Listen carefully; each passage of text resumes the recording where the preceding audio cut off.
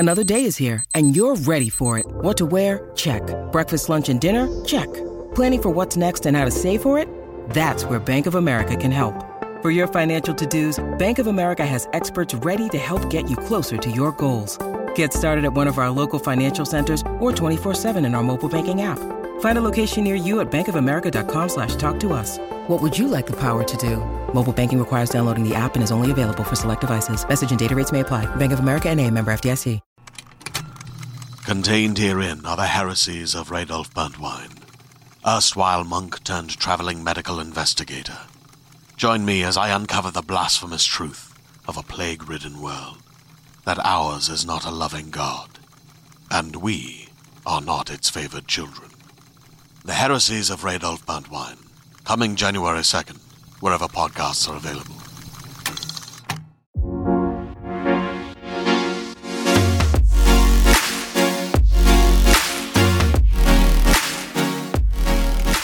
Hello, everyone, and welcome back to the One Woman Book Club podcast. I'm your host, Grace, and this is the podcast where we talk about all things book and author related, discuss any new releases or any of my current reads, things going on in the book world and my personal life, and of course, discuss one half of our monthly book club pick, which this month is The Rachel Incident by Caroline O'Donoghue. It has been a very long time, and I am so sorry, but honestly, I don't even know why I planned to do even one December podcast. I had all the best intentions to do a recap episode, to talk about January, to talk about our podcast books, and I do feel bad, and I'm really sorry, because that's something that I promised and I didn't deliver on, which always keeps me up. I really hate not delivering on stuff that I say I'm going to do. So I'm really sorry that no December episodes were put out last month and that we're already at January 22nd when this episode is coming out. So we're already well into the month, but there's been a lot going on, as I'm sure you can imagine. If you didn't know, I got engaged in October, and my fiance Noah and I really took the months of November and December to relax and enjoy being engaged, with family. December in general is just like the busiest month ever, not only with my personal life, but with work. There was a lot of year-end close stuff that had to go on. We all get it. We all know that December is an absolutely insane time, and for me, that was no exception. So somehow, which I'll talk about, I got 6 books read. I read 6 books in December. I think that was the only way I decompressed. So I do want to talk about those today. And the other thing there's a lot of things I want to talk about. I want to talk about the 6 books I read in December. I want to talk about my top 10 books of 2023, what my top 10 books were. I'm sure a lot of you can guess, or if you follow me on Instagram, which I'm sure the majority of you do, at Grace's Reading Nook there on Instagram, you'll have already seen my top 10, but I do want to talk about those a little bit more in detail. And then over the course of December, I also had a host of polls going on my Instagram for you all to vote on our ranking of our One Woman Book Club podcast books for 2023. We read 11 books, and a lot of you read all of them with me, which was incredible. And so many of you voted on what your favorites were. So I do want to go through that list as well. I have a lot to say on that subject, so I'm super excited to talk about that. And then, of course, we have to talk about our monthly book club pick, which is The Rachel Incident. I was kind of surprised that this one won. It is all over the bestsellers list, and it's getting a lot of positive hype in the book community as one of the, better books of 2023. I'll talk about this a little bit more in the second half. I don't have too much to say about The Rachel Incident, just spoiler alert, things to come. It's not the easiest book to dissect in a book club setting, which I'll talk about, but I'm not digging it. It's not my favorite, and it's strange because I tend to really like books like that where it doesn't need to be twisty and turny, and I talk about this all the time, and I'm going to talk about it when I talk about my top 10 books of the year. But it doesn't need to have a lot of twists and turns. It doesn't need to be wicked steamy and have all this witty banter and dialogue. As long as for me, the writing is really good and really fresh and original. The characters seem really real. And, this does have all of that. The writing is inherently good. I just can't get into it for some reason. I don't know if it's the other book that I'm reading right now, which I'm like super enthralled with, which I'll talk about shortly. But yeah, it's just not doing it for me. And I'm really curious. Next week I'll do some polls to get your opinions. But I'm thinking, based on, what the top books were from last year, how you all reacted to what books we were reading for the podcast last year, I have a feeling like you guys aren't going to be really enjoying it either, just based on what I think you guys like. But that's a discussion for the second half of today's episode. To get started, let's talk about One Woman Book Club business, because that was the most excited I was to record an episode in December, was to talk about what we thought about the One Woman Book Club book picks for 2023, those in-depth rankings. I really want to talk to you guys about that because I think that's the most exciting thing to start with. So let's get on into it. So, like I mentioned, we read 11 books in 2023 for the One Woman Book Club podcast. To start off, that is a huge undertaking and accomplishment. So thank you to everyone who read along with me last year. Starting this podcast was definitely a dream and has been so much fun to, go on this ride with you this year. But to start, so I've been so excited about this. So if you missed it, I had you all on my Instagram vote in multiple rounds of polls. And again, thank you to everyone who participated and rank the 11 books we read for the podcast in 2023. And I've been so excited to share this. And we have the official ranking. Some of these are total shockers to me, while others I do completely understand. Some of it I wonder if people voted just because maybe they didn't read it for the podcast, but they have read the book. Which is totally fine. I mean, not ideal, but I'm sure that probably happened. And the number 11 spot, I'm really, really shocked at because it's a book that's in my top 10 books of the year. So the book you liked the least that we read last year was Notes on an Execution by Danya Kukofka. I have to say, I am totally shocked by this one. This was absolutely one of my favorite books of the year, and as I've sat with it, it has really only solidified it for me. I found the story to really stick with me. It's really unique and raw and brings up a lot of interesting and shocking morality questions.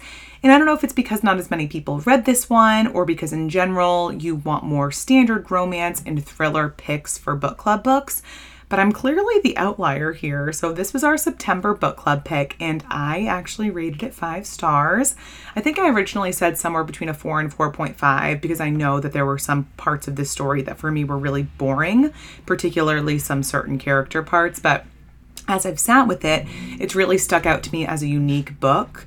All the recaps coming forward will be primarily free of any spoilers that I know, because I know so many of you haven't really read all 11 books. This one ranked the lowest, but if you haven't read it, I still would highly recommend you give it a chance. This has an average ranking of 4.10 on Goodreads. It's about a serial killer on death row and his life as told by the women whose lives he's had an impact on. Ansel as a character is so complicated, and it was really hard for me to put into words how I felt about him, and it still is. Of course, he was twisted and evil, but it brings up that question, are some people born evil, or is evilness put upon them by their circumstances? Or is what Ansel says true? Are people neither 100% good or 100% bad, but somewhere in that gray area? This brought up the discussions of the death penalty and if we think that is morally right or corrupt. Not only did this book bring up those major discussion questions, it put the women that serial killers kill at the heart of the story. And not only that, but the other people who are affected by mass murder. The epilogue was truly moving. I don't want to spend the whole podcast talking about this book, but let's just say I am shocked it came in last because if not my top podcast book of the year, for me it was definitely top 3. And like I said, it is in my top 10 ranking of books for the year. So shocked. The number 10 book that you guys ranked is The Very Secret Society of Irregular Witches by Sangu Mandana. Now onto this book, it was our October book club pick, and I do understand the low ranking for it. In general, this book was a total miss for me. And on the opposite side from Notes on an Execution, the more I've sat with this one, the less I liked it. What a blah book. And I'm sorry if you loved it, but this just didn't do it for me. I have seen rave reviews for this one all over TikTok saying that it was the perfect, cute, and atmospheric romance for the season. So I was so excited when this was the October book selection, but I was thoroughly disappointed. This has an average rating of 4.13 on Goodreads, which I also find shocking, and I rated this 3 stars upon first reading it. I would probably even go down to like a 2.5 now, seeing as how lackluster I feel about it, having a couple of months to really sit on it. For me, it just fell completely flat, and I can see that it did for many of you too. My biggest flaw with this book was that there was no true plot moving it along. It was completely predictable, unrealistic, and honestly at times boring and quite cringy. I'm all for a little fun and magic. I am a huge fan of magical realism. I mean, Shark Heart was one of, if not my favorite, I'll tell you later, books of 2023, but this just didn't have enough substance for me, like, at all. The characters needed to be further developed, and the romance felt incredibly forced, and I didn't feel any real chemistry between the main characters. One reviewer on Goodreads, I remember, wrote that this book was all icing and no cake, and I couldn't agree more. The number 9 pick ranked was Wayward by Amelia Hart. I loved this book. I'm really sad to see it at the number 9 spot, but I understand it isn't, and clearly wasn't, for everyone. This recently won Goodreads Top Historical Fiction Book of the Year, which I found incredibly interesting. While I'm super happy to see it getting the recognition I believe it deserves, I personally wouldn't classify this book as historical fiction. The first genre that comes to my mind is definitely magical realism, and while 2 of the 3 stories told in this book are set in past time periods, I don't think that that's the main point of the book. Regardless, I loved this one. Reread this as our April book club pick, and I rated it 5 stars. It has an average rating on Goodreads of 4.13, which I think is fair and understandable. It follows 3 women in 3 different time periods, one in 2019, one in 1942, and one in 1619. All 3 women feel strangely connected to nature and even a little bit magical, and all 3 are connected. That's all I'll say on the plot, but this book really was incredible. It was an intricate and beautifully written story, and as I mentioned before, I'm a huge fan of magical realism, and this one had that in spades. This is truly a story about finding the strength and power within you to free yourself from anything that is weighing you down or holding you back. And it truly was a metaphor for what all of us women have inside us, whether we have magical powers or not. I never wanted this one to end. And again, I'm sad you guys didn't feel the same way, potentially. And you just like some of the other books better, which I understand, but I am sad it's not higher on our ranking for 2023. Number 8 was Meet Me at the Lake by Carly Fortune. And now, in a turn of events, we have one that I'm sad is not lower. I'm sorry, but this book was just a total miss for me. This book came on the heels of me absolutely adoring Every Summer After by Carly Fortune last year, so when Meet Me at the Lake was released, I couldn't wait to pick up a copy, and I was thrilled when it was chosen as our book club book. Now, Every Summer After also got in some heat for being an almost exact copy plot-wise of Love and Other Words by Christina Lauren, which obviously came first, and that heat is completely understandable, and I definitely stuck up for Carly at first, but after this one, I'm not so sure. She also has a new book coming out in 2024, which, of course, I will reluctantly read, having loved Every Summer After, but it is with immense hesitation. So Meet Me at the Lake was our May book club pick, and this has an average Goodreads rating of 3.71, and I rated it 3 stars upon initially reading. But again, I would probably go more in the 2 to 2.5 range now. I think a lot of you guys know this, but I hardly ever rate anything lower than a 2 if I finish it, so that's saying something. The first half of this book to start was a complete drag for me. I struggle immensely with the idea of insta-love, and when I found out that was what the story was, and that's what the love story was based on, I was, from the get-go, rolling my eyes. Our main characters met for one day when they were each in relationships with other people, might I add, but then they meet up again a decade later and are still miraculously in love, and I personally cannot see this happening in real life. I'm sorry. I completely get spending a day with someone and having a crush. I love romance, and of course, like, this reminds me of being in high school. Like, it's just very high school coded, but having it unravel in your current life as a, person in your late 20s a decade later, no way. The miscommunication in this book was also unbelievably frustrating. You are adults, please speak like adults. In that ending, please don't even get me started. If you read this along with me and know the ending, you know my thoughts, but I was beyond frustrated. All of that mixed with the fact that I just couldn't see Will and Fern's connection, and I also never felt connected to the characters or the location. While plenty of the characters had depth and the location was a cute, dirty dancing type of setup, none of it resonated with me, and it's a total pass. So I'm curious to see what Carly's new book is going to be like in 2024. I'm either going to love it or hate it, clearly, and it's going to kind of determine where she is as an author for me going forward. Number 7 is Just the Nicest Couple by Mary Kubica, which was our first book club book of the year and a book and author that will always hold a special place in my heart. So this is our February book club pick, and having the chance to have Mary Kubica sit down and answer some questions on the podcast was so special, and having authors on and answering questions was something I hoped and tried to do more of in 2023, but it never panned out. So a huge shout out to Mary for working with us. She's always going to be one of my favorite authors, not only for her writing, but her generosity and kindness. I do want to speak to more authors in 2024, so I'm trying, and stay tuned for that. This was a great thriller. I had so much fun dissecting it, and it really set the tone for how fun thrillers are to discuss in a podcast setting. Mary Kubica is well known in the thriller community for being a powerhouse author. I loved Local Woman Missing in 2022, and this was no exception. The Goodreads rating is actually relatively low, 3.55, but I find that thrillers are pretty harshly judged in the book world and also more widely read, which makes sense. I rated this 4 stars. This is a classic domestic suspense thriller featuring 2 couples, 2 close friends, and 1 missing husband. There were some fantastic twists and turns and some genuinely creepy and shocking things that happened throughout the book. As is classic in a domestic thriller, I never knew who to trust. I was able to figure out some of the main twists early on, but that didn't stop me from loving it. When we spoke with Mary on the podcast, she said she wanted to write a story about a husband being missing because you will hardly ever hear of that, which is so cool. This was a standard, great thriller, nothing completely revolutionary, but one that I still thoroughly enjoyed.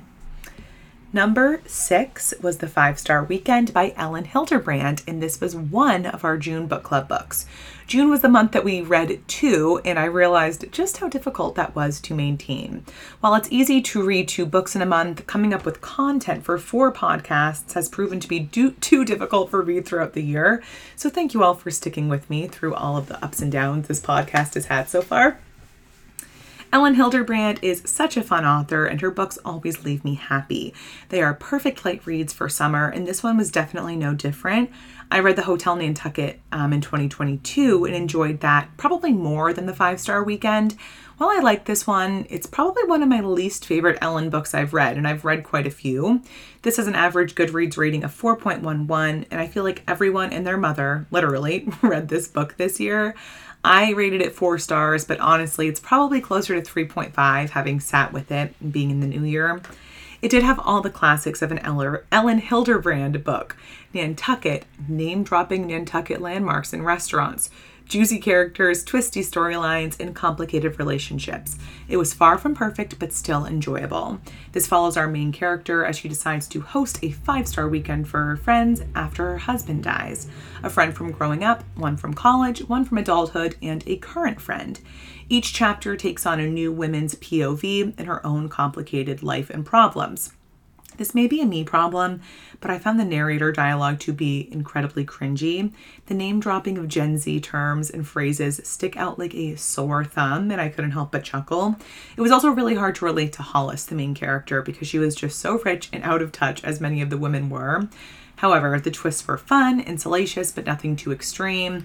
Most seemed pretty believable, and in general, it was a book you could definitely read in a sitting or two on the beach. Needed to know what happened next. This is just a great standard beach and summer read. Nothing earth-shattering, but Elin wasn't going for earth-shattering, and it was just fun. And we're on to our top 5, everyone. Number 5, we have The 7-Year Slip by Ashley Poston. This was a very, very fun romance, and it is definitely a crowd favorite with an average rating on Goodreads of 4.3. This was our August book club pick, and I rated it 4 stars.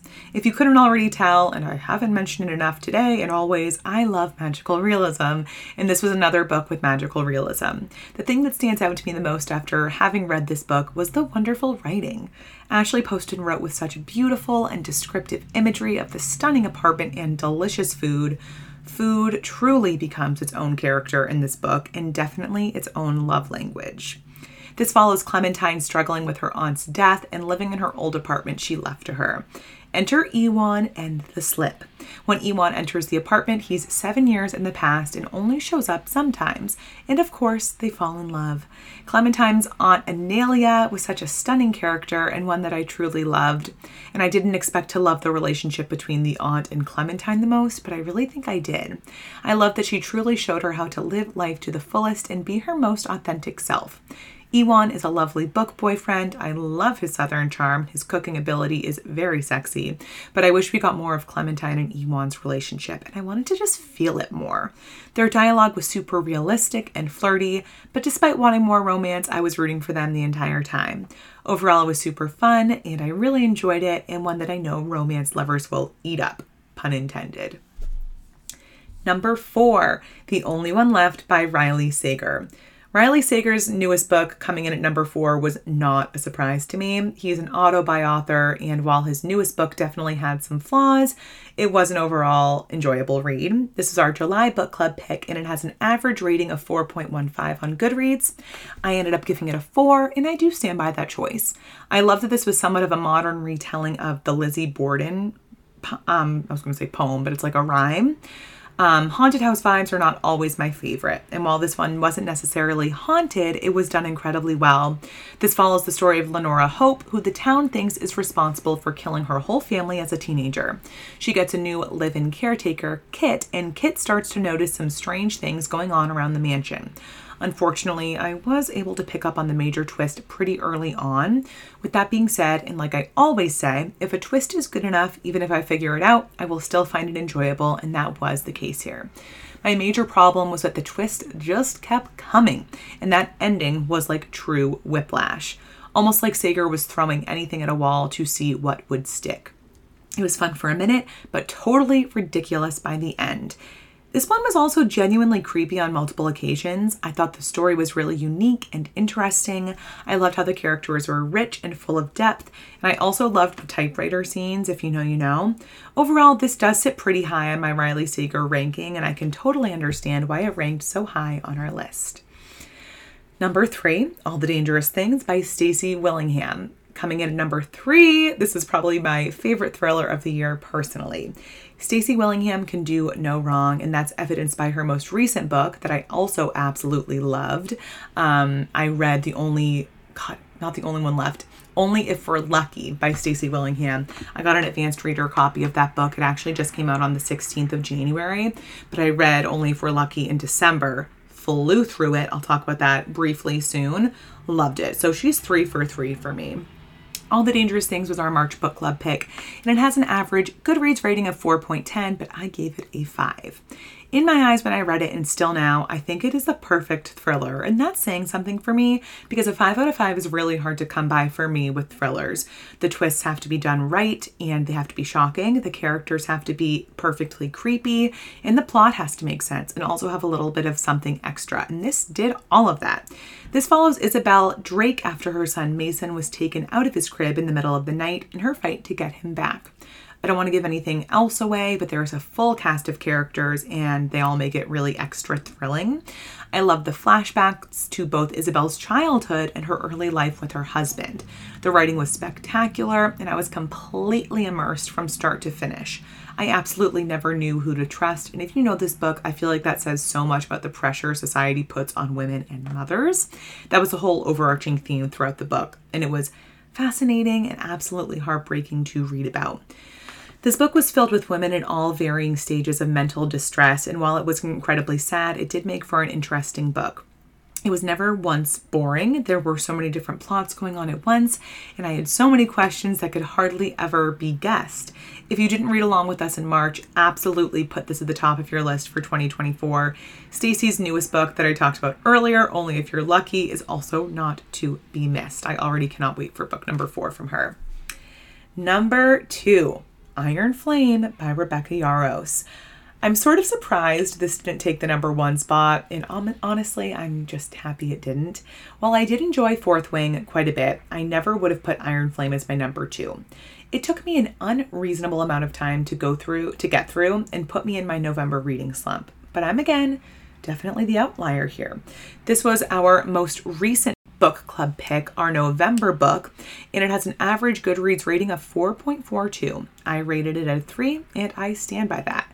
I didn't love it, and I didn't hate it. I don't want to talk plot here because, of course, you need to read Fourth Wing in order to understand anything about Iron Flame, but for the most part, even if you haven't, I'm sure the majority of you know what's going on in this universe. The first part of this book was a tough 300 pages. What saved it is that I love a dark academia world, and that is what Basgiath is. However, the extreme miscommunication between Violet and Xaden had me seething. I know they're young adults, and that comes with the territory, but come on. It really scares me that we have 3 more books in this series and the MCs are already together and fighting. It's going to be a long 3 more books. The world building was plenty for me in Fourth Wing, but for some reason, Iron Flame left me reeling. I don't know if I even fully understand what happened in the book at the end. There were too many provinces and towns and characters to wrap my head around, and it left me really bored and confused. Additionally, the writing was pretty amateurish, which is a common complaint with this series so far. Part 2 of this one did kick it up a notch, but it still wasn't enough to save it in my eyes. Did I love the ending? Yes. I'm again probably in the minority there, but I love the stress and cliffhanger we were left on, and it's not a surprise to anyone that fantasy is not my favorite genre, or a genre I really read at all outside of the series. I found my mind wandering on the long paragraphs, building the world and lore, but was waiting for the romance and steam. This book also could have been 200 pages shorter, and I think we all would have been fine with it. Like I ended my Goodreads review saying, regretfully, I will be picking up book number 3. And number 1, by process of elimination, some of you might have guessed it, the number 1 spot that you all voted was your favorite One Woman Book Club book of the year in 2023 was Part of Your World by Abby Jimenez. And I am not surprised. Part of Your World was my favorite romance of the year, by far. I absolutely adored it, and I cannot believe it took me this long to pick it up. It was a true delight to read, and I could not put it down. This was our first book for June and has an average Goodreads rating of 4.32. I, of course, rated it a 5. Just like All the Dangerous Things was my perfect thriller, this was my perfect romance. Alexis and Daniel have chemistry that truly jumps off the page, and it feels like Abby Jimenez sprinkled this book with magic. I am in love with Daniel, and he is truly my perfect book boyfriend. Just so hot. I read this book in a day, truly like 8 hours, and it was truly just that good. What is there even to say? Daniel is a dream. The chemistry is raw and real, believable and magical. The dialogue was so authentic and never cheesy, and it points at me laughing out loud. The characters had so much depth and so many layers, and I fell in love with the town of Waken. This story made me giddy, and I just want another book just about Alexis and Daniel. I did read Yours Truly right after this one, and while I did enjoy it, there was just too much miscommunication for my liking. Part of Your World obviously takes the cake. And that was our ranking. So number 1, Part of Your World. Number 2, Iron Flame. All the Dangerous Things. The only one left. The 7-Year Slip. The 5-Star Weekend. Just the Nicest Couple. Meet Me at the Lake. Wayward. The Very Secret Society of Irregular Witches. And number 11, Notes on an Execution. Now, of course, I did not take part in any of these polls because I wanted the polls on my Instagram to be just for the listeners. But now I want to share my official ranking of the book club books we read this year, just for fun, to see if any of you agree with me. My number 11 spot would be The Very Secret Society of Irregular Witches. Number 10 would be Meet Me at the Lake. Number 9 would be The 5-Star Weekend. Number 8 would be Iron Flame. Number 7 is The 7-Year Slip. Number 6 is Just the Nicest Couple. Number 5 is The Only One Left. Number 4 is Wayward. Number 3 is Notes on an Execution. Number 2 is All the Dangerous Things. And number 1 is Part of Your World. So we're truly similar in a lot of ways, a little different, which I find interesting. Maybe some of it is just swayed by how easy it was for me to discuss these books on the podcast, but I do think that we all definitely have some differing opinions. Hey there, this is Justin Bartha. I made a funny new podcast, King of the Egg Cream. It has the greatest cast in the history of podcasts with actors like Louis Black. I'm torn by my feelings for two women. Bobby Cannavale. You can eat it, or if someone hits you, you can put it on your cut. Melanie Linsky. I wonder what these marvelous things are that look just like boiled chicken feet. Jason Ritter. I can break things and pick locks and kill people. Michael Stuhlbarg. The whole point is to inspire people that they should make themselves better. Ari Grainer. No, don't whet its appetite. What are you, an idiot? Me, Justin Bartha. That's not just any egg cream, that's a Lemke's special. And all narrated by the hilarious Richard Kind. This is the story of Harry Dalowitz and how he rose from nothing to become New York's King of the Egg Cream. So if you like funny true stories, come listen to King of the Egg Cream, available wherever you get your podcasts. And that took a long time. I didn't realize how long I was talking for, y'all. We're 30 minutes into this podcast, and I don't want to make this crazy long. So what I'm thinking to save me some time for now, so I can talk about the Rachel incident with you guys, and so that I can have something to talk about for next week's episode, which I also have to record in like a week. I think I'm going to pause here, and then next week we're going to talk about my December and my January reads, and we'll talk about my top 10 books of 2023, and we'll end up the Rachel incident. We're on the fly here. We're working on the fly. I just talked for a long time. We love it. I really wanted to get that out as we, are in 2024 now. I wanted to rank the 2023 books. I can always talk about my own current reads. One thing I want to say is the book I'm currently reading. So I'm going to end January with having read probably 4 books is my goal. I'll get into those next week, but I'm currently reading finally 11/22/63 by Stephen King. That was a book that was recommended to me by one of my best friends, Nick, like literally when I started my Bookstagram, which was in 2021. Oh my God. I started my Bookstagram in 2021 in the spring. And yeah, he literally gave me it to borrow 3 years ago, which is really sad. And I've had it for 3 years. That's really scary. But I'm reading it now and I'm really sad that it took me so long because I'm really enjoying it. And I wanted to preface that because I'm going to get into my thoughts on the Rachel incident now. And I think partially I was like, I don't want to put down 11/22/63 to read the Rachel incident. So I just wanted to say, like, am I a little biased because I'm reading an amazing, amazing book right now that I didn't want to put down? Yes, but still not my favorite. So as always, we are going to get into our discussion of the Rachel incident by Caroline O'Donoghue. I do not have poll questions because I was late with getting all of this up. I hope you can all understand. There will be poll questions next week, but for now I'm going to go through my chapter by chapter synopsis, and we read up to chapter 17, which in my hardcover version is up to page 144. If you have not read up to chapter 17, stop listening if you don't want spoilers. If you've already finished the book or you don't care about spoilers, keep on listening, and we're going to get right on into it. All right, so we're starting out with chapter 1. We have some early clues in chapter 1 into our main character and her life. So she's clearly Irish, but seemingly living in England. She's a journalist, and in this chapter, she's going to cover an Irish TV program at a bar. She's also pregnant, though we don't know by whom or if she's still in the relationship. We also don't know her name, which I'm an idiot when I wrote that. Obviously, her name is Rachel, but it's fine. We know she's best friends with a gay TV personality, and that in college she had a crush, maybe more, on her professor, Dr. Byrne. Chapter 2. Okay, I need to confess here. I started this book shortly after I got it at Barnes & Noble months and months ago, and I believe I read the first chapter and into the second chapter a bit, but then stopped. And I haven't felt the need to pick it back up because it was boring. And right now, I am bored. I'm finding my eyes glazing over, and I don't know if it's the writing style I'm not connecting with or what, but it is tough for me. Our main character's name is Rachel, and she met James when they were both working at a bookshop. That's the gay TV personality that I talked about before. It's probably important to note that at this time, James wasn't out as gay, at least not to Rachel. Rachel has grown up in an upper middle class family, but this book takes place in 2009 during the financial crisis, so her parents have lost almost all of their money, causing Rachel to work to pay for college, even though it's very cheap in Ireland.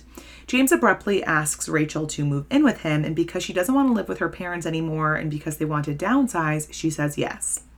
Chapter 3. Maybe it's the pacing that's throwing me off, and how even in the flashback chapters she throws in little asides about things happening in the current time period. All of that really threw me off. Remember at the beginning of the book, she did say that she's writing all of this down, even though she never intended to. I am excited about James and Rachel living together, and I do find it interesting how James isn't out yet, but he clearly is in the current time period.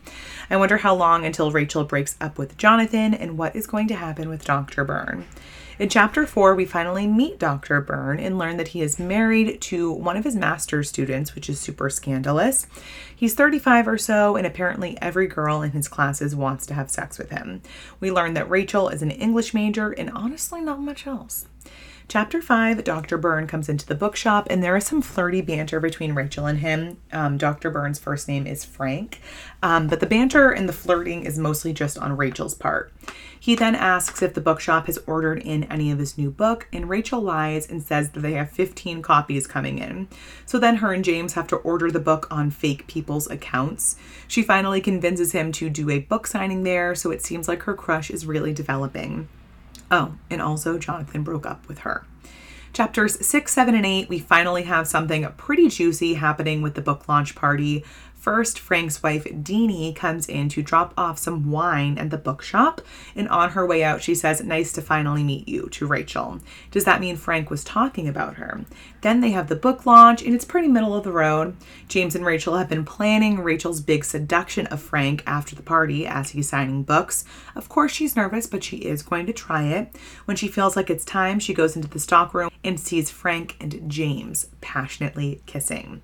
She walks home and is so deeply hurt. When James gets home, he admits that he's gay to her and explains that the two of them had sex.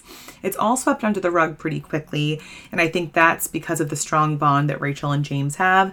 She said she would have been way more mad if James had been a girlfriend of hers, which I oddly understand. So is Frank bisexual or hiding the fact that he's gay? In Chapter 9, this is mostly a short filler chapter about the antics that James and Rachel are getting into, sleeping with bands, partying, etc. Rachel comments that Dr. Byrne rarely calls on her in class anymore, of course, because he feels awkward. James and Rachel see Frank and Deanie out one night, and Rachel gets a drink with Deanie while James and Frank chat. Will Rachel end up getting a job at Deanie's publishing agency after school? In Chapter 10, James gave Dr. Byrne their address, and he shows up one night and they have sex. James really seems to like him, or is at least incredibly attracted to him. Frank said on multiple occasions that he's bisexual, but he's still cheating on his wife. He has experimented with men in the past, but this is his first time sleeping with a man in Ireland. Chapter 11, we get to meet Rachel's future husband, Carrie, and see into the start of their relationship, which, in a word, is passionate. In Chapter 12, did we know that Frank is in a coma in present day? I don't think so. I can't remember that ever coming up, but we do learn that he's currently in a coma. So basically, in Chapter 12, we have a lot of crazy sex between Rachel and Carrie, whose real name is James, and I'm really happy the author thought for Rachel to call him by his last name so as to avoid confusion, until he mysteriously disappears from her life. There was some incredibly realistic dialogue and language used in this chapter that I loved and honestly laughed at. Rachel starts falling behind on all of her exams and basically blackmails Frank into emailing the department head asking to cut her some slack, which she gets. She also gets an internship with Deanie, working at Frank and Deanie's house of all places, and I don't know how she's not going to feel guilty about that.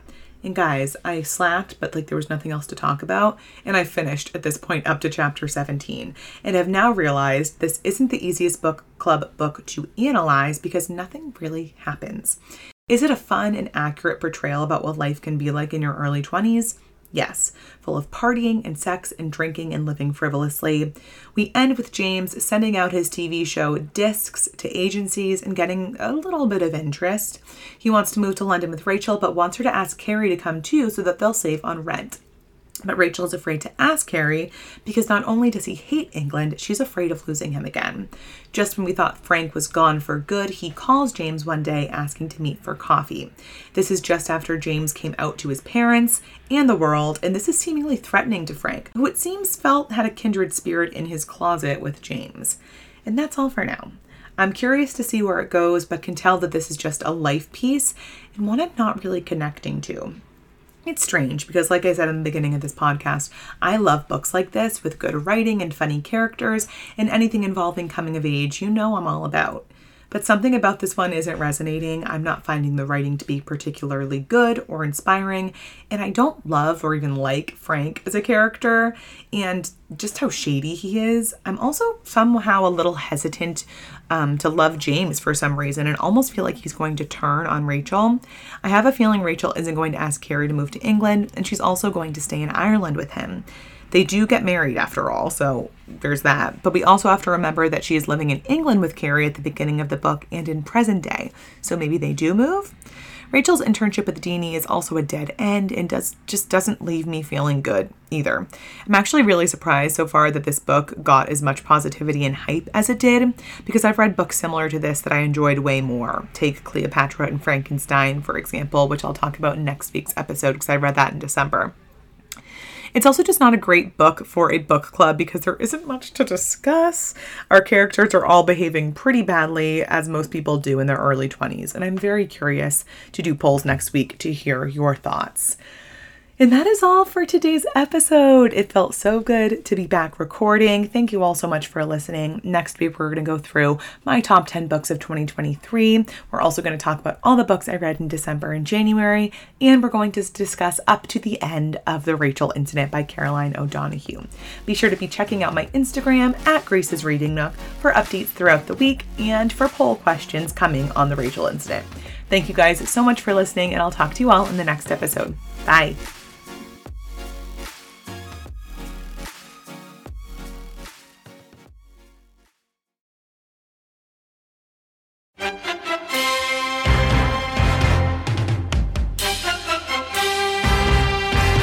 Hello, friends. This is Mark Nell, executive producer of the Table Read podcast, where imagination meets performance. As we wrap up an incredible season 1, we want to take a moment to express our heartfelt gratitude to each and every one of you who tuned in and supported us on this amazing journey.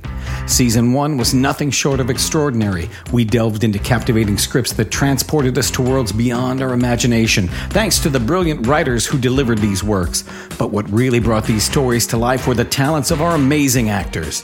But wait, the excitement doesn't end there. As we bid farewell to Season 1, we are thrilled to announce the launch of Season 2. Get ready for more gripping narratives, more unforgettable characters, and more mesmerizing performances that will keep you on the edge of your seat. We have some big surprises coming. The Force will definitely be with you. So stay tuned, stay engaged, and most importantly, stay excited. From all of us at the Table Read podcast, thank you, and let's make Season 2 even more memorable together.